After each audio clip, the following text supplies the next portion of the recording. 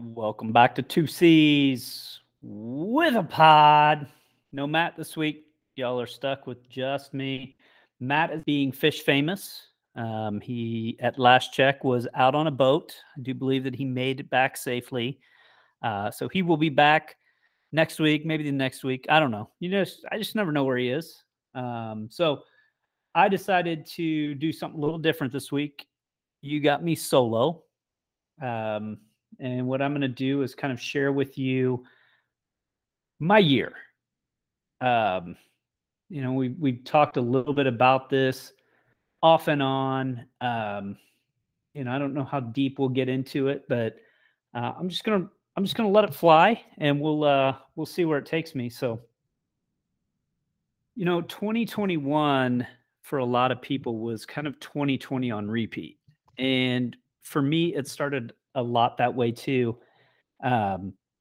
This was probably my most interesting year, because it was a year of two halves. Most of the time, most years, everything just kind of peaks and valleys. It's normal. But for me, 2021 was almost half the year. I wasn't in a great place. And it took coming out of that to realize that I I wasn't in a great place. And I learned a lot, changed a lot of my perspective and those types of things. And so for me, the first half of the year was very forgettable in many ways. But as I've often heard, it's the darkest before the light. And I've also always believed that the year doesn't really start to take its personality till about March or April. I generally feel like January and February are just kind of a continuation of the previous year, but and January sure felt that way for me, and I'm sure for a lot of people, it was a continuation of 2020. Um, we were still very much in the thick of COVID, still very much wearing masks everywhere. Um, it it really it crushed business, and as you all know, that we sold the equipment and found somebody to take over the lease of our smoothie factory. And but we knew about this time we had to make some decisions whether to renew or not both the lease and the the contract with the franchise. And if it had been a year and a half earlier, we may have considered doing it. um, but we didn't. COVID really, it negatively impacted our business in a major way. We were reliant on people being out and about. We were reliant on gym people. We were reliant on salespeople. We were reliant on real estate agents. We were reliant on construction guys. We were reliant on busy parents going to and from. And COVID took away a vast majority of our clientele. The other thing that it did is employees. It made getting and retaining employees much more difficult. So we were faced with supply chain issues, and these are all issues that you'll hear about in the news firsthand. I can tell you in many ways, 2021 was worse for us than 2020 was. And 2020 wasn't great. At least in 2020, we had payroll protection money and EIDL money and things like that that could offset the loss of revenue that just suddenly occurred. But what 2021 saw is, okay, so let's say in 2020 we didn't have any customers. Well, that's no good. In 2021, we couldn't get product. We couldn't get product, and we couldn't get people. So finding employees became a monumental task in and of itself. I can't tell you the number of times that we had people that we had contacted, put an application in, we contacted them for an interview, and not only do they basically just ghost the interview. So they apply for a job with us. A day or two later, we have them scheduled for an interview, and they just no-show it. And that was a very common thing. And it was very common for, many. It became kind of a thing where, well, we'll just reduce the staff because we can't find reliable people. And it wasn't, maybe it was a pay thing, maybe it wasn't, it's very hard to tell, but what I can tell you is that we were well above, our people were well above minimum wage. Um, the folks that we had. And so, I don't know, but I do know that finding employees was a challenge, finding reliable employees was a challenge, and frankly, finding supplies. Um, we would sell supplements off of our shelves, and it our minimum order had to be $300. And I remember those orders became, we would normally order, say, around 12 to $1,500 in one of these orders. And those 12 to 100 $1,500, well, they would fulfill 800 bucks. They'd fulfill 750. They'd fulfill 600. Well, eventually it got to the point where our order was below the minimum for shipping. And the last order that we tried to place, they literally had one SKU of the nearly 300 SKUs that we had. So from a business standpoint, it was really, really tough. And that really, looking back on it, really impacted my psychological. Um, and I remember people asking me how business was, and with some people I would be honest with them, and with other people I would just gloss it over and be like, "Oh yeah, it's fine. Kind of sucks. It's hard, but it's hard for everyone." And the thing is that I think that deep down I probably knew when COVID started that our business wasn't strong enough to survive. And I think that there were many businesses that went out right as COVID hit. And then I think there was a lingering tail of businesses that, maybe they could make it, maybe they were kind of on their last leg, and COVID was going to be the thing that really kind of culled the herd, so to speak. And I think that we were part of that culling of the herd. Um, and there were times where, I wondered how much of this was on me, which it all was on me, because the success of the business is really dependent on the owner. And so there was a lot of reconciliation, and there was a lot of soul searching and a lot of mirror looking at to what could I do to fix this. And the answer was something that I didn't have and I wasn't willing to do, and that was, it needed a ton of capital funded into it. And I didn't trust my franchisor as a business partner. I didn't trust the landlord. Um, I didn't trust the suppliers. So I was in a situation where I didn't trust any of the people that I was needing to help me do business. And so I knew that I was going to be done. I knew there was no way that I was going to renew that contract. And we had tried to put the business up for sale a few different times, and just probably overpriced the first few times. Now that I do this professionally, which we'll get into later, but the business was probably overpriced, and that's why we probably didn't get very many looks at it. But neither here nor there on the price of the business. We put the business up this time basically for sale. Tried to get some people to buy into the franchise, and people just didn't want that franchise. Um, and so, I'm coming off of a very tough COVID year. Business is down. We're trying to sell the business. We're trying to convince people that, hey, this is a business that can rebound, that can be good. It needs this capital put into it. And we had this guy that he was going to buy it. He was actually going to buy it for his daughter. And he was going to basically, instead of sending, his words were, instead of sending her to Mizzou to party away, 80 or $100,000 of his money, he would just buy her a business and let her run it and learn business. And it's kind of like, well, that actually makes sense, in some weird way. But as time went on, he kind of the communication be kind of, if it was, if we were communicating 2 or 3 times a day, it maybe became once a day. And then it was every other day. And then he started flaking out on meetings and started missing meetings. And, and then finally, when I pinned him down on, hey, are we going to meet? We need to shit or get off the pot here. He dropped the bomb of, well, my daughter wants to go to college. And so, I'm going to need you to stick around for X period of time. It's like basically till now. Help me get it up and going. And, essentially, basically, I was going to sell this to him, become his manager.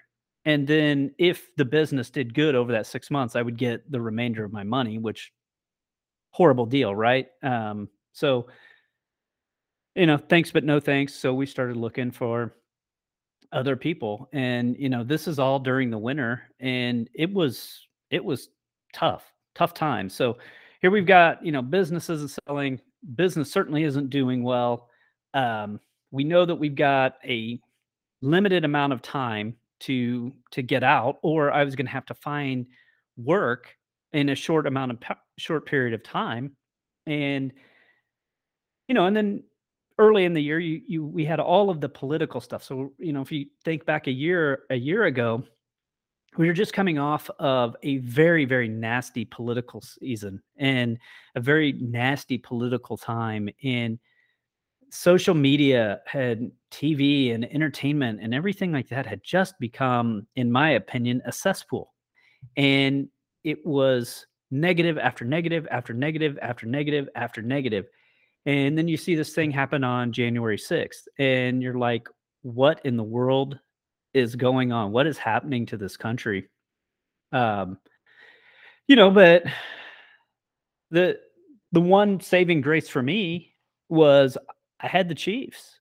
I had Patrick Mahomes as my quarterback. Chiefs were rolling, coming off a Super Bowl, and they were going to win another one. And then Super Bowl 55 happened. And I as sad as it sounds, that was it. That was the breaking point for me. Um, I'll never forget Jim Nantz saying one final indignity as a ball pops up in the air and is intercepted, and I turned the TV off. And I took Twitter and Facebook off my phone, and I didn't log on to them, and I didn't log on or watch TV for 2 months. Um, I was just in a really bad headspace, and I was doing everything that I could to keep myself afloat. Um, I don't know if on the outside it looked fine. Um, I know what I was battling on the inside. Um, there was a lot of imposter syndrome. There was a lot of self-deprecation. There was a lot of um, negativity that I was carrying, and saying the things that I was saying to myself. I've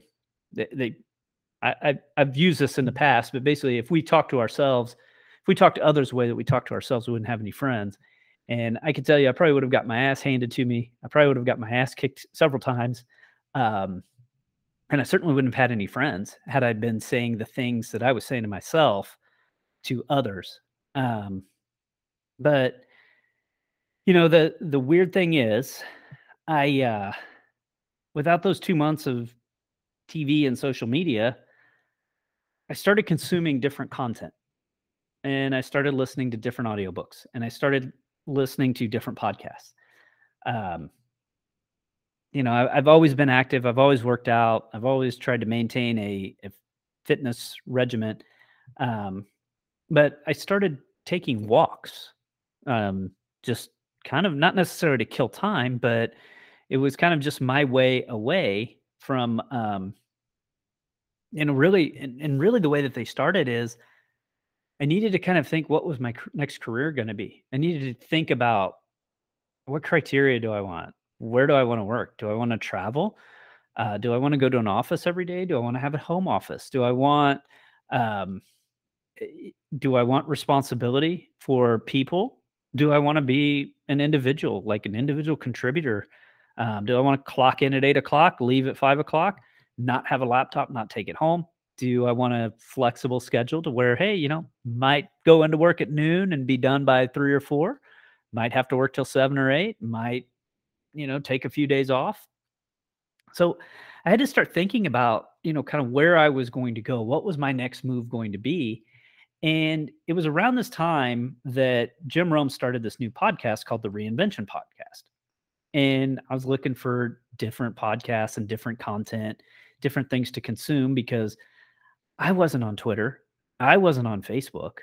I wasn't, hitting ESPN, CNN, Fox News, anything really. And so I was looking for different content to consume, and I figured, well, I've always liked Rome, and I sure as hell am looking to reinvent. So hey, let's give this a shot. And it was a few episodes in, and I was hooked. And I was introduced to people that I probably should have known about or should have heard about in the past, but I hadn't. And these are people like Ed Milet, Damon West, Ryan Holiday, John Gordon, and many, many others.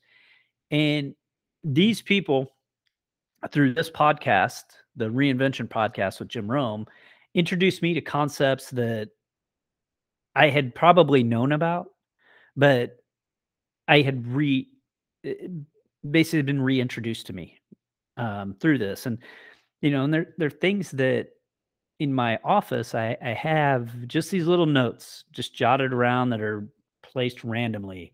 And they say things like standard over feelings, stacking days, life happens for you, not to you. And, the ones that come along at exactly the right time, positivity is being a choice, talking to yourself instead of listening to yourself. And the one that I ultimately gravitated to the most, and it was this thing about gratitude walks. And gratitude walks kind of became staple of my weekly and daily routine. And the concept was pretty simple, and it was borrowed from a book that I was introduced to on this show. It's John Gordon's book. It's called The Energy Bus.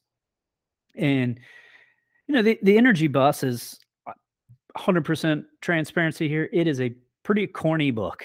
It's a pretty corny story.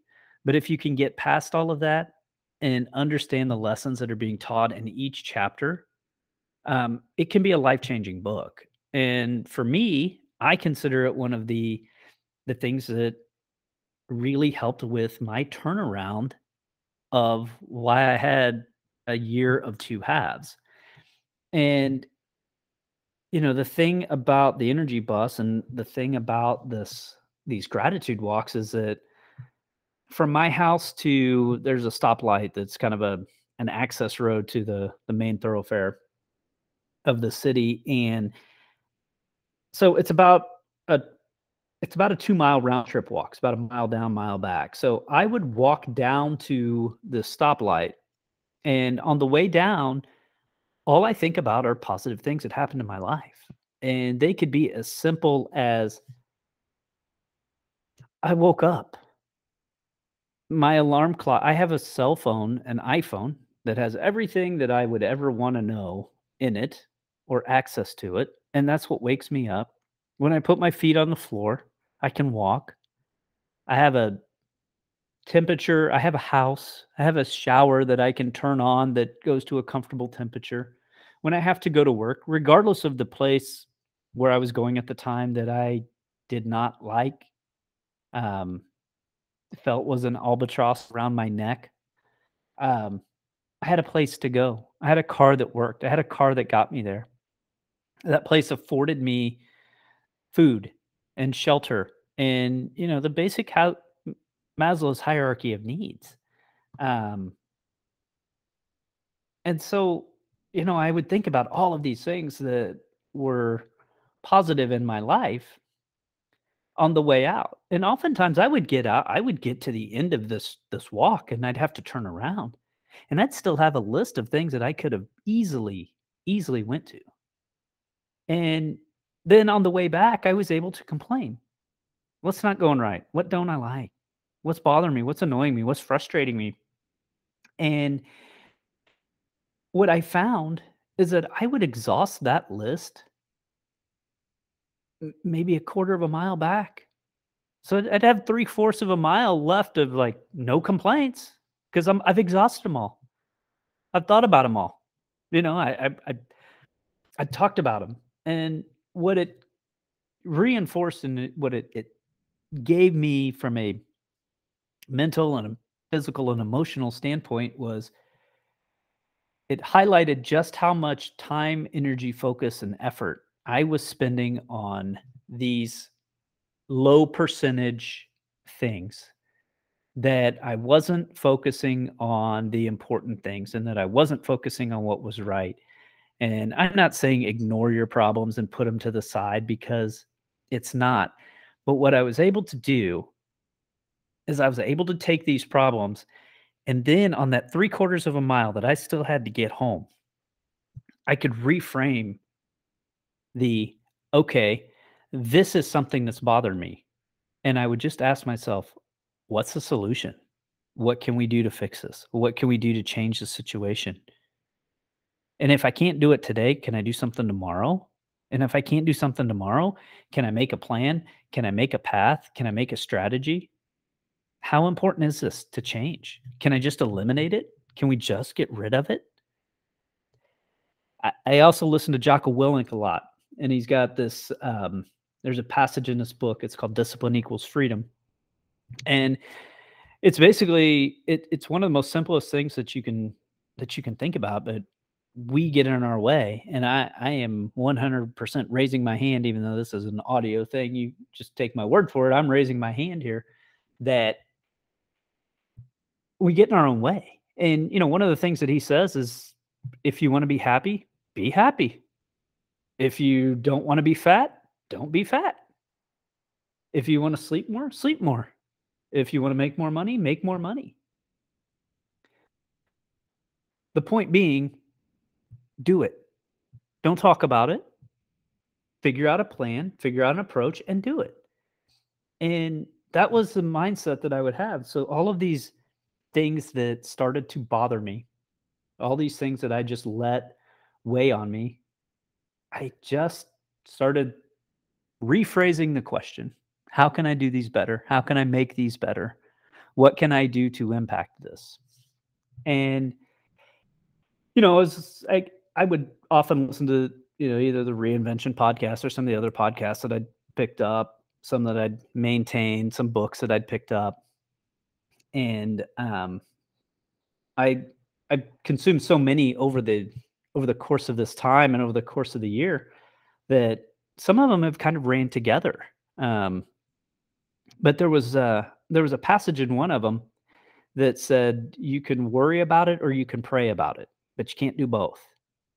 And that really gravitated towards me as well. That really resonated with me because I would be on these walks and I was wondering, I would ask myself, is this something you're worried about? And what does worrying do for you? What good is worrying about this? Pray for help. Pray for the ability, the skills, the knowledge, the wisdom. Pray for whatever it is that you can impact this. There's a saying where if uh, if you're asking if you ask for help digging out of trouble, you can expect a shovel to be laying next to you when you wake up the next day. So nobody's going to do it for you. You have to do it yourself. Um, and so this was a transition time for me, mentally and emotionally, to where I had changed my perspective and energy from negative to positive. What was I sending in the world? Um, what had my mindset had been worry, worry, worry, and I had shifted that. I started shifting to gratitude, and what I found is that with this more positive outlook and this more positive energy, and reframing frustrations, annoyances, and questions into different questions of answering, because reframing a question, if we are posed with a question, we will seek an answer. We will think about that. And so sometimes the question was, should I be asking a different question? And that's the way that I started approaching things, and things just started going. And, I remember there was another guy that was going to this is late April, May, and I mean, I'm running out of time here. And there was this guy, and he was gonna buy the business. And this guy was giving every buy signal in the world. Uh, I'd had a series of meetings with him, probably spent 8 to 10 hours in meetings with this guy, answered his questions, and all of this stuff. And then all of a sudden he's like, yeah, I'm not gonna do it. I'm not gonna go forward with it. Basically I probably knew that when I met with him and his wife, um, I mean, she looked like she wanted to be anywhere but there. And so this guy wasn't gonna sell his wife, which was a lesson that I've learned, and a lesson that I've taken with me on, people buy things on emotion, and I've always known this. Um, but there's gotta be a rational balance, and if a husband and wife are evaluating buying something and the wife is not on board, it's not gonna happen. The husbands don't convince their wives to do anything. I'm convinced of that. But, um, in the past, I would have been heartbroken and went into a 3-day sulk. Um, but, I got the news. I talked to the guy's broker and said, "Hey, you got anybody else?" And that was about it, like, "Oh, that stinks. Probably not gonna be able to convince this guy, but that stinks." And, moved on. And, 3 days later, I get a call from the guy that eventually is going to buy the business. And it was ironic. He actually called on the day that Annika broke her wrist. She was out on the monkey bars, showing her friend how to use them. In my opinion, she was showing her friend how to not use the monkey bars, but neither here nor there. And she fell. She broke her wrist. We had t-ball that night, and so I went and coached the game. And I was coming home. She was coming home from the hospital, and my phone rang, and it was the guy that ultimately would buy the business. And what? Within 8 weeks, this thing that we had set our mind on getting rid of, um, it was gone. It was gone. It was 3,220 days. I added them up, that we had owned this place, that I had worried about this place, and it was gone. And it was, people always ask me, "Well, was it bittersweet?" No, it wasn't. It was sweet. I was glad it was gone. I was grateful that it was gone. I'm grateful that the person that bought it has the opportunity to go in and grow. I'm grateful that we had set a foundation. I'm grateful that we had built a customer base for him. I am grateful that he has the opportunity to go in and be successful, make a better life for himself. I'm grateful for his friendship. I'm grateful for the opportunity that, I did probably more to help him set up his business and get people around him, build a team around him, than nearly any other seller would do. But there was a lot of things when I was going through this that I just didn't know. And man, I wish somebody would have told me. I wish that somebody would have been there to help me. Um, and so I did it. And I don't know why I did it. Um, but I did. And I probably did it because I want him, selfishly, I want him to be successful. Um, so I don't know why I did it, but I think that, there's probably some self-motivation, some "I told you so" for somebody in there, although I don't know who I would tell. "I told you so, this could have worked." Um, but there it was. I mean, 8 weeks, helped him get business set up, helped him get, um, introduced to people around town that could help him get, whatever it was that he needed. and he he was up and going. And then, as of July 26th, uh, 2021, I was done. I'd closed the doors, locked things up. He took over August 1st, and he's there. And but it was kind of this odd time for me because even after I had closed, I found myself getting up and doing the habitual things that I had done for that particular store. I was looking at daily sales reports. Well, that's weird. There's no revenue coming in because there's no sales. Um, Tuesday or Wednesday would roll around and I'd open up a scheduling template. Well, I don't have any employees to schedule. I'd look at the bank accounts. Um, Now, looking at the bank accounts was something that I kind of needed to do because the uh, the bank accounts were. The interesting thing is when you close a business, you still have some things you have to pay on, and as odd as this sounds, a lot of companies will not just let you buy out. So, like our credit card processor, our payroll provider, and a couple of others required monthly payments through the end of the contract. So instead of and they're small amounts, like $12.45, $75 a month, things like that. And it's like, yeah, can I just pay you $500 and we call it good? And they're like, no, we have to draw it every month. So I had to keep going through and kind of look at so I had to go through and kind of keep looking at the bank account just to make sure that you don't have some unexpected thing that hits you into overdraft, and then you've got other things. So, but between that time in July, I knew that I had 6 weeks that I had nothing to do, and so many of you may remember I had the summer of no worries. Um, I wish it would have been a 12 week. I wish it would have been a 16 week. But hey, that was the timing that we were able to negotiate on the sale of the business. And before I knew that once the kids went back to school, I would start my new career because I- you know I I found even in those 6 weeks, I'd get bored just sitting at the house. Like I'm just not a good. I have to, as Ricky Bobby said, I don't know what to do with my hands, so I need something to do.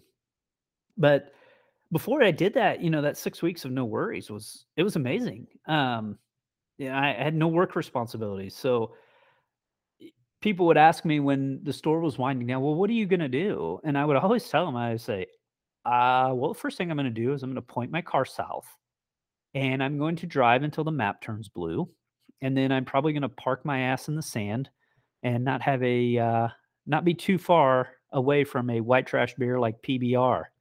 And for the most part, that's exactly what I did. Um, we loaded the kids and my father-in-law up in the old family truckster, pointed it south, spent an amazing week in Gulf Shores, Alabama. Um, no worries. First time in 10 years that I had gone on vacation, and I didn't have to worry about employees. I didn't have to worry about equipment breaking. I didn't have to worry about anything. Shipment not showing up, um, Google review, nothing. I didn't have to worry about it. And it it was refreshing because I remember that one time I was on vacation and an employee's cousin or something like that committed suicide. So she certainly wasn't coming in. Um, and another time I had a manager that waited till I got about three hours out of town and wanted to negotiate her raise a few months in advance. Um, had three staff members turn in their resignation a few weeks, uh, nearly, a couple weeks before I was supposed to go on vacation. So had a freezer go out.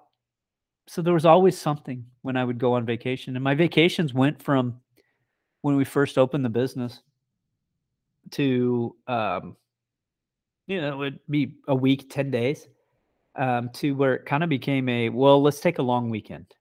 Let's take 2 or 3 days. And, I can't be gone too long. This one, there was no worries for that. For the first time that I can ever remember, I was 6 days into a 7-day vacation and go, "You wanna stay an extra couple days?" I had nothing to get back to. Kids were off school, wife was off school. I I didn't have any I wasn't scheduled to be at a store. I didn't have to be there.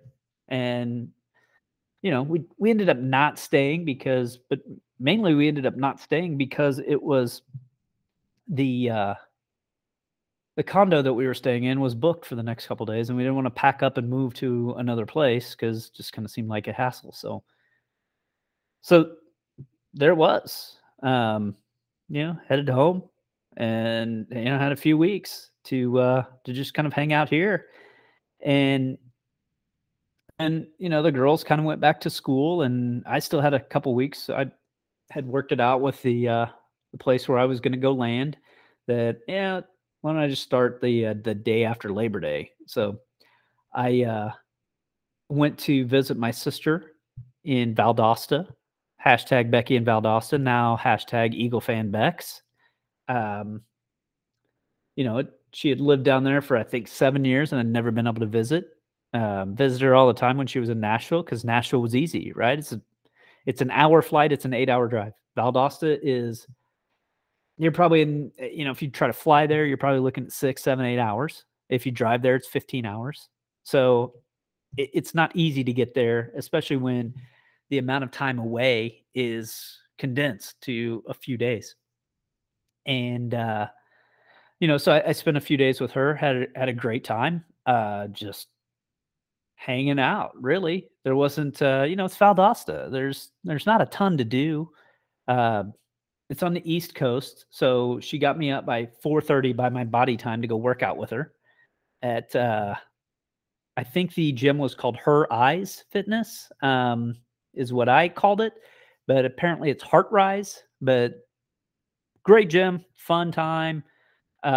We did one of those wine and paint things, just she drove me around town. I think they still had just for feet. So I mean, it was cool. But really, I just kind of enjoyed just not having anything to do, driving around with her, driving around town, seeing what Valdosta was like. Um, on that same trip, went down, saw my really good friend Billy Oxley. He'd moved to Orlando. Went down, spent a few days with him, hung out, just laughing, cutting up, just just like old times. And he's always been a good sounding board for me as far as what to do career wise, what to do business wise. He'd been very successful with several businesses that he and his dad had owned, and um, just kind of he's always just been that great sounding board. Somebody I could genuinely go down to and ask genuine questions and not feel like judged or not feel inadequate or and also this is you have to in many times you have to be able to walk the talk. And there's so many people, and this is part of the reason why I didn't miss Twitter and I didn't miss Facebook when I got off, is that there are so many experts that haven't ever done a damn thing on that platform. There are so many parenting experts that have never changed a diaper, that have never spent one night with a crying baby, that have never spent a day parenting, that want to give you parent advice. And it's the same thing with business. People that have never done a damn thing, that have never spent a damn dime of theirs, want to give you business advice on how to make your business better. And generally their advice is shit. Nah, Billy, he's been there. He's walked it. He knows the ups and downs. He's known what it takes to be successful. He knows what it What doesn't, he knows what works, doesn't what doesn't works. So when he gives advice, when he gives thoughts, when he gives opinions, I'd listen. And there's a lot of people that give me advice and thoughts and opinions on business, and I'm like, uh-huh, okay, yeah, thanks, all right, because they've never done it, and they don't know what they're talking about. Um, so for a couple days, man, just bumped around Orlando, doing nothing, enjoying the time with my friend, just being there, and then I headed home, and a couple days later, September 7th, I started out at Apex, and that's where the official birth of Biz Broker Andy. Um, Basically, I started working as a business broker, and if you're not familiar, because a lot of people aren't, um, we're very similar to real estate agents in that we connect buyers and sellers, but we don't connect them on buying houses. We connect them on buying businesses. And a main difference is when you buy a house or when you sell a house, you want everybody in the world to know it. You put it on Facebook, you put it on the MLS, you put a sign in the front yard, you host open houses, you ask your friends, your family, your pastor, your dog, you ask everyone to tell their friends and family about your business, about your house that's on the market. When a business is for sale, you don't want anybody to know. You don't want your customers to know. You don't want your competitors to know. You don't want your employees to know. You don't want your suppliers to know. Sometimes you don't want your spouse to know. Occasionally, the spouse does know, but point being, you don't want anybody to know. And so I have found myself in, I feel that I'm thriving. And this is one of the first times where professionally things feel like they're clicking. So I was very, very concerned about the commute from Independence to Overland Park. And part of that comes from when I was at the credit union, I'd drive Independence to Lenexa every day, and it was 45 minutes to an hour on a good day. And I had this negative connotation about what an office is. To me, an office was this political environment to where nobody really cared about what's best for the company, what's best for the health of the organization. It was all about, how do I make myself look good? How do I protect my job?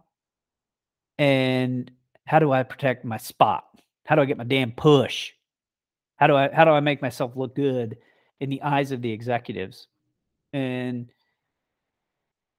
it wasn't necessarily, hey, is this the right thing for us to do? It was, well, you didn't talk to me. Yes, it's the right thing to do, but you didn't talk to me first. And because you didn't talk to me, I'm going to kill it.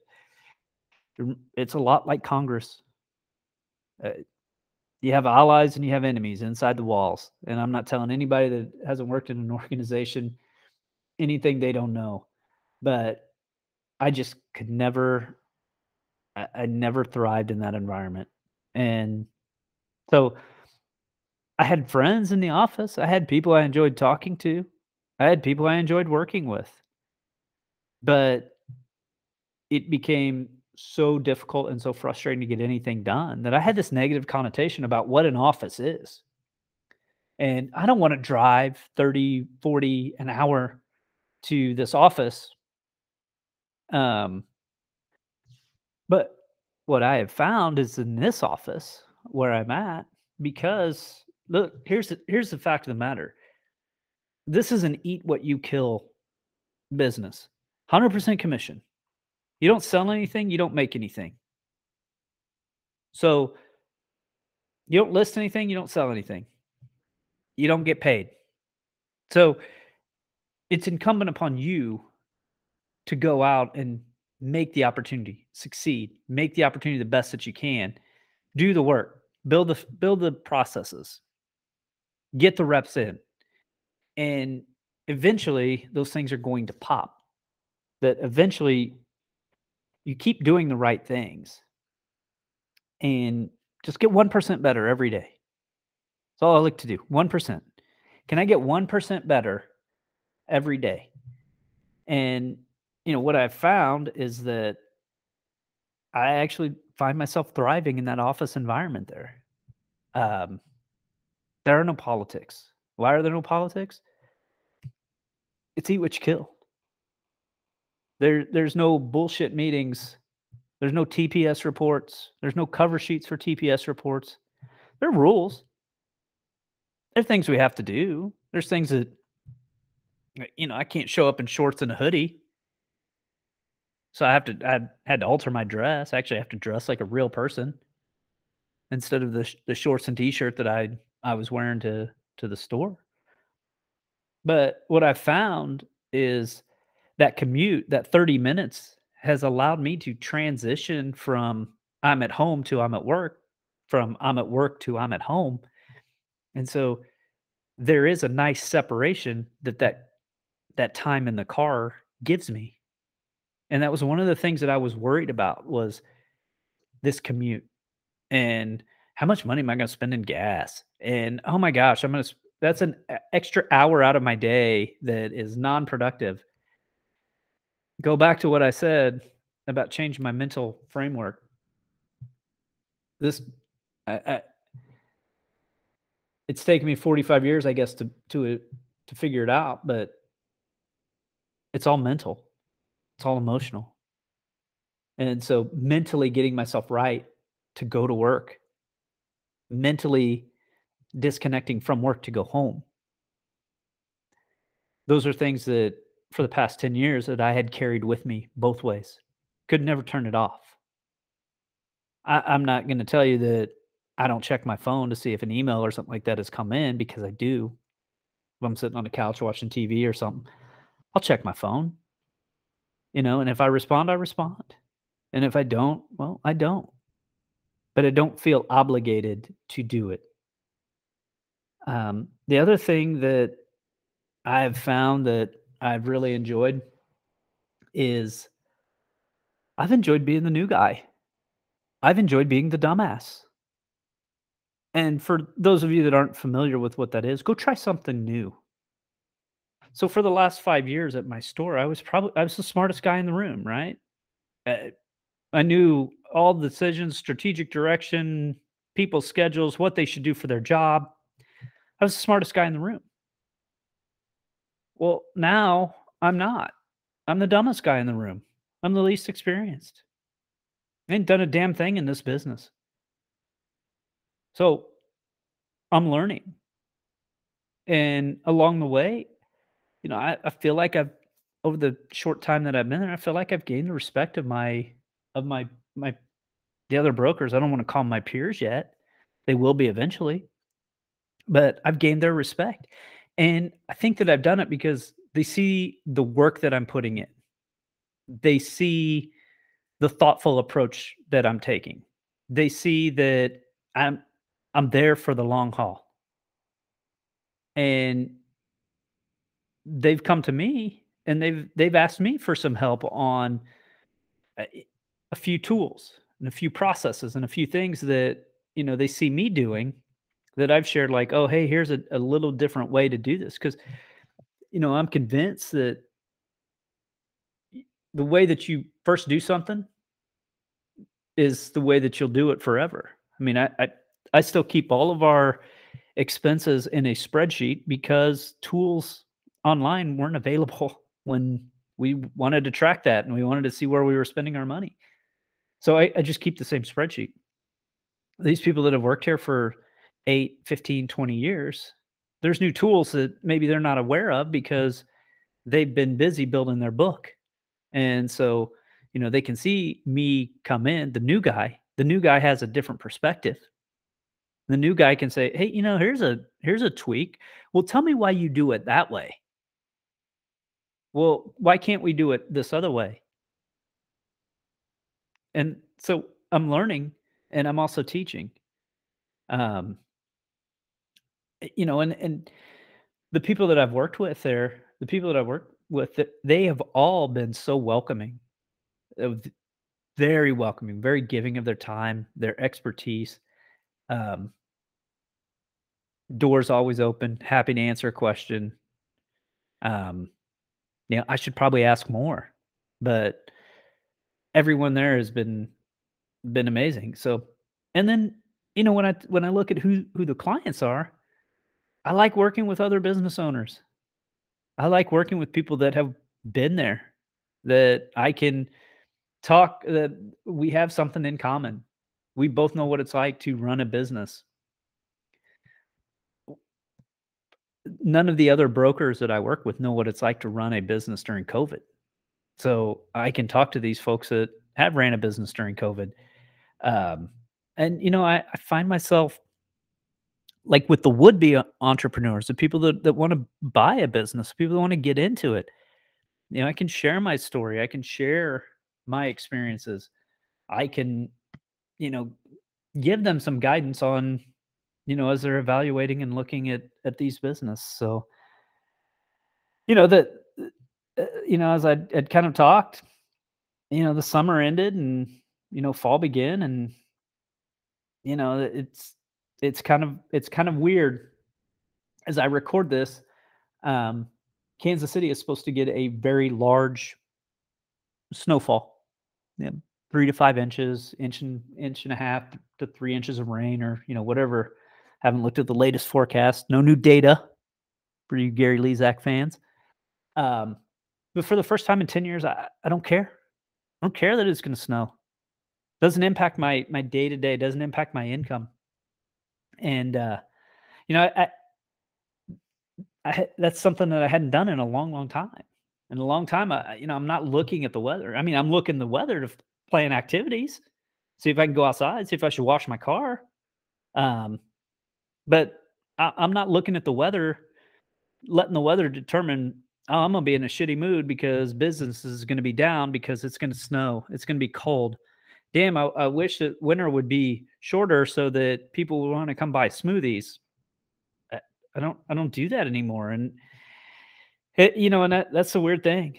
Um, and I kind of running low on time here. Not necessarily running low on time, but I'm about to wrap this up. But as the year has progressed, and I think I noticed it probably sometime, I guess, consistently in October or November. I actually dream again. Not like the I'm gonna do blah blah blah dreams, but like dreams that come from good sleep.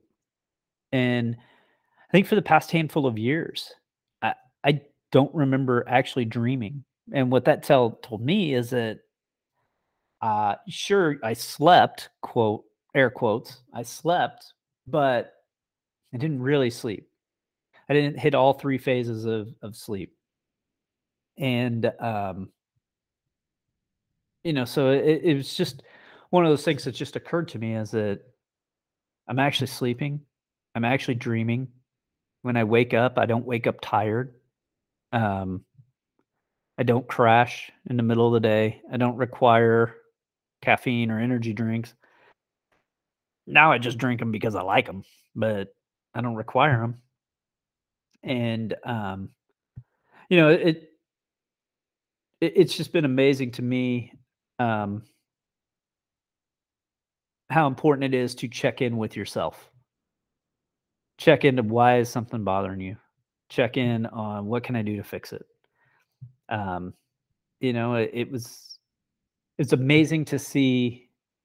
I think you always know when you're stressed, but I don't know that you necessarily know what the impact that stress is doing to you until you're actually out of it and you can look back. Um, and so, you know, I, I I have some things for myself that I can check on to see how am I doing? How am I? How's my stress levels? Um, and I think the main thing that I need to work on is not bullshitting myself. I think that we can tell ourselves, "Oh, I'm fine. Everything's fine." Um, but why lie to yourself? I knew that I wasn't. Maybe I was lying to myself because I didn't know how to fix it. Um, but I think that I think I built some tools and acquired some tools along the way, and I'm convinced that we get things in our life when we 100% need them, and I think I needed the Reinvention podcast from Jim Rome, um, because maybe I wouldn't have listened to it if it was somebody else. Um, Maybe the fact that I was like the Jim Rome show, um, rock him, epic, and then thinking, well, I know Jim and I know what I'm going to get, and I got something completely different, and it was something that I needed, and so for that, I'll always appreciate it and I'll always be grateful. So, um, but I think that even when things aren't awesome, right? I think that there's still joy all around, and I think that there's still small things that you can look at. And many of my favorite things kind of got glossed over during this that I didn't even touch on. So, like I said, even when things are bleak, there's joy all around. I, I enjoyed watching Cobra Kai. I enjoyed Yellowstone. Uh, Plowed through a couple seasons of Jack Ryan, Narcos, Ozark. I think I'm caught up on Billions, maybe a few episodes left, but that one's on a short leash. And unfortunately for you, This Is Us fans, that one got fired this year. I just couldn't take it anymore. Uh, I'm still hooked on Survivor. I love my pro wrestling. Don't watch it as much as I had in the past, but I still enjoy it when I do get to watch it. And if there's something good on there, I'll pick it up. And I still love my Chiefs and my Royals. But I got to do better. I've spent a lot of time with a great friend of the show, Bruce Pilcher, David Pilcher's dad. And, I think we've talked about how Bruce isn't allowed to watch like Cardinals games because he gets too riled up. And I can see myself going down that path. And I got to correct it. Like, I need to enjoy the games for what they are and realize that I haven't spent 1 second on a practice field in a meeting room. I have no impact whatsoever on the Chiefs and how they play or their opponent. And yet here I live and die with how they do. Um, so I don't know. Guess you can't be perfect, right? Um, but I loved watching my girls participate in their activities, even during these downtimes, it's Annika, man, she keeps us busy. She's got basketball, soccer, softball, soccer, dance, always got something going on. Elle goes in and out, she doesn't really gravitate towards one sport. This year she seems to be really into swimming. So I enjoy going to her swim meets. And, thankfully at swimming I can kind of just be a dad, right? Like I don't really know much about swimming other than when I watch it on the Olympics every 4 years, and, I can throw some advice like, "Hey, you should make your turns quicker." Like that does anything, right? So, um, I enjoy that. As, as a year, we did 2021, we did get to return to a lot of things that we didn't get to do in 2020. Sledding, I went to a father-daughter dance with both girls. I had the return of the Jackson Drive, first Friday of the NCAA tournament. Got to hang out with my buddies all day, drink some beer, watch some basketball, see my tournament sheet die a painful death as I do every year. Um, we got to celebrate birthdays with family and friends and no masks, indoors if we wanted to. We had Easter and Easter egg hunts. I got to coach T-ball. And the funny thing about my T-ball team this year, there were 2 teams. We played the same team 12 times. Yet it was a blast. We had so much fun. Watching those little girls that can't hit the ball on the first practice, hitting it out of the infield by the last game, and their improvement and the joy on their face when they're the star of the game that gets to run around. And in T-ball, the last person that hits gets to hit a home run. So I would rotate my lineup so that every girl got to be that star of the game, and they'd get a game ball and they get to play pitcher and they'd have their family out and it'd be awesome. And I loved that. I loved, going and celebrating. I loved going and celebrating the 4th of July with our friends. 4th of July fell this year to where we could go to 2 parties and, different days and blow up fireworks and just be around our friends. And, go to the lake, go in the pool, celebrate the 4th of July, go mini golfing, worlds and oceans of fun. A lot of these things we couldn't do last year. Annika got to go on the field for player introductions one game at the K. Those are amazing pictures. See your kid on that huge jumbotron, right? Like, how cool is that? I get to take both girls on a daddy-daughter day where Elle and we drove down to the Cosmosphere down in Hutch, and Annika and I kind of hung around here in town and just went to every place that she wanted to go. So we hit up all the arcades. I did my first wine and paint thing with Becky when I was down there. I went to Hogan's Beach Shop when I was with Billy in Orlando. The Hulkster wasn't there, but I'm sure if he was, he would have complimented me on that sweet 97 Hogan tan that I had. I mean, I was looking good. I had a good tan, working out a lot. I kept my Chiefs home opener intact. I went back to high school football since Elle is now a freshman, so I'm back watching high school games. More soccer in the fall with Annika. Did the Rugged Maniac with Elle and my buddy Neil Covern, something I hadn't been able to do. My nephew got married this year. Carter and Kayla had a great, beautiful wedding. I was fortunate enough to give I don't know what kind of speech it was. I guess an old man, the old man that can actually talk on a microphone speech, which I may end up having to retire from that because my nephew McGuire upstaged me with dick jokes. I used to be the dick joke guy. And now McGuire, I'm out here giving advice, marital advice, genuine good stuff, and I'm getting upstaged by dick jokes. So I either need to change my approach or set it down. My sister came back in town. We took her to the Festival of Lights. She loved it. These things that the joy is all around. Just simple things, looking at Christmas lights. So there it is. There's kind of my 2021 in review.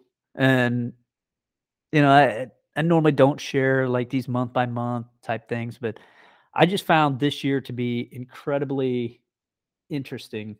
And I hope you did too. But I think we have this recency bias, and so like if the last few months have been good, we just assumed the whole year was good.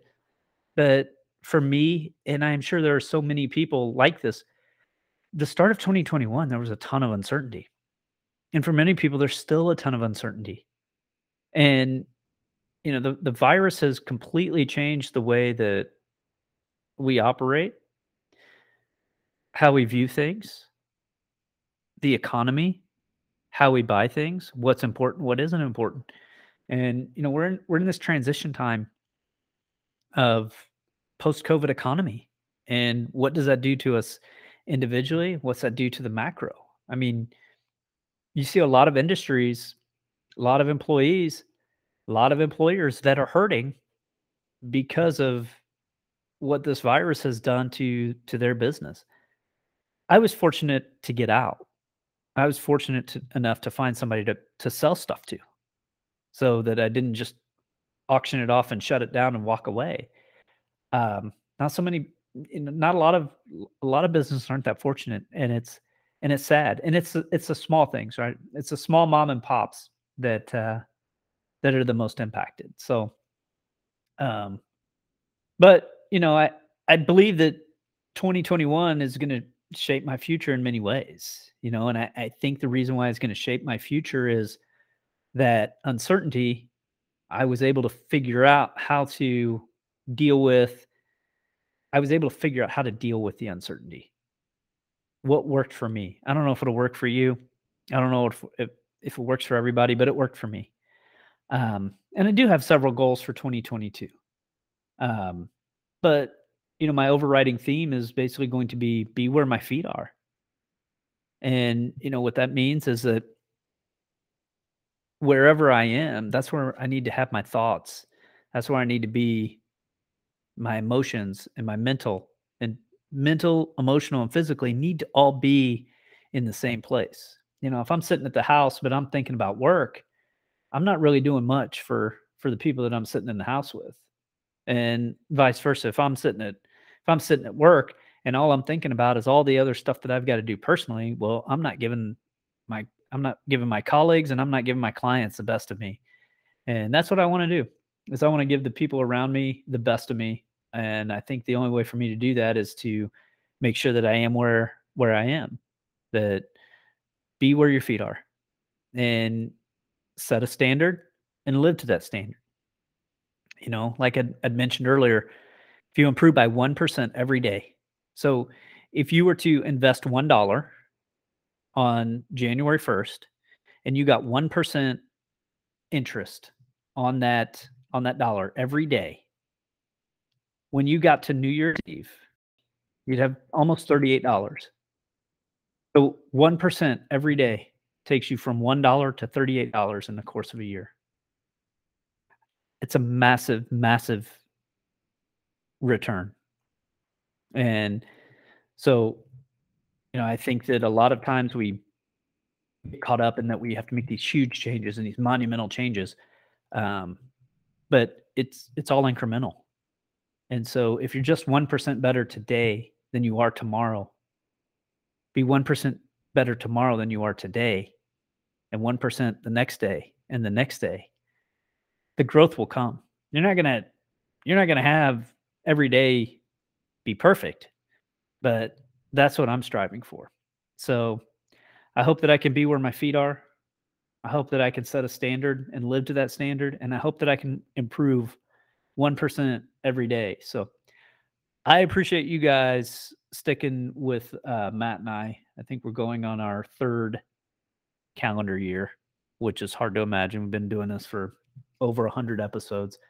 I appreciate you sticking with us and wish you all a happy new year. And I hope that 2022 is the most rewarding year of your life.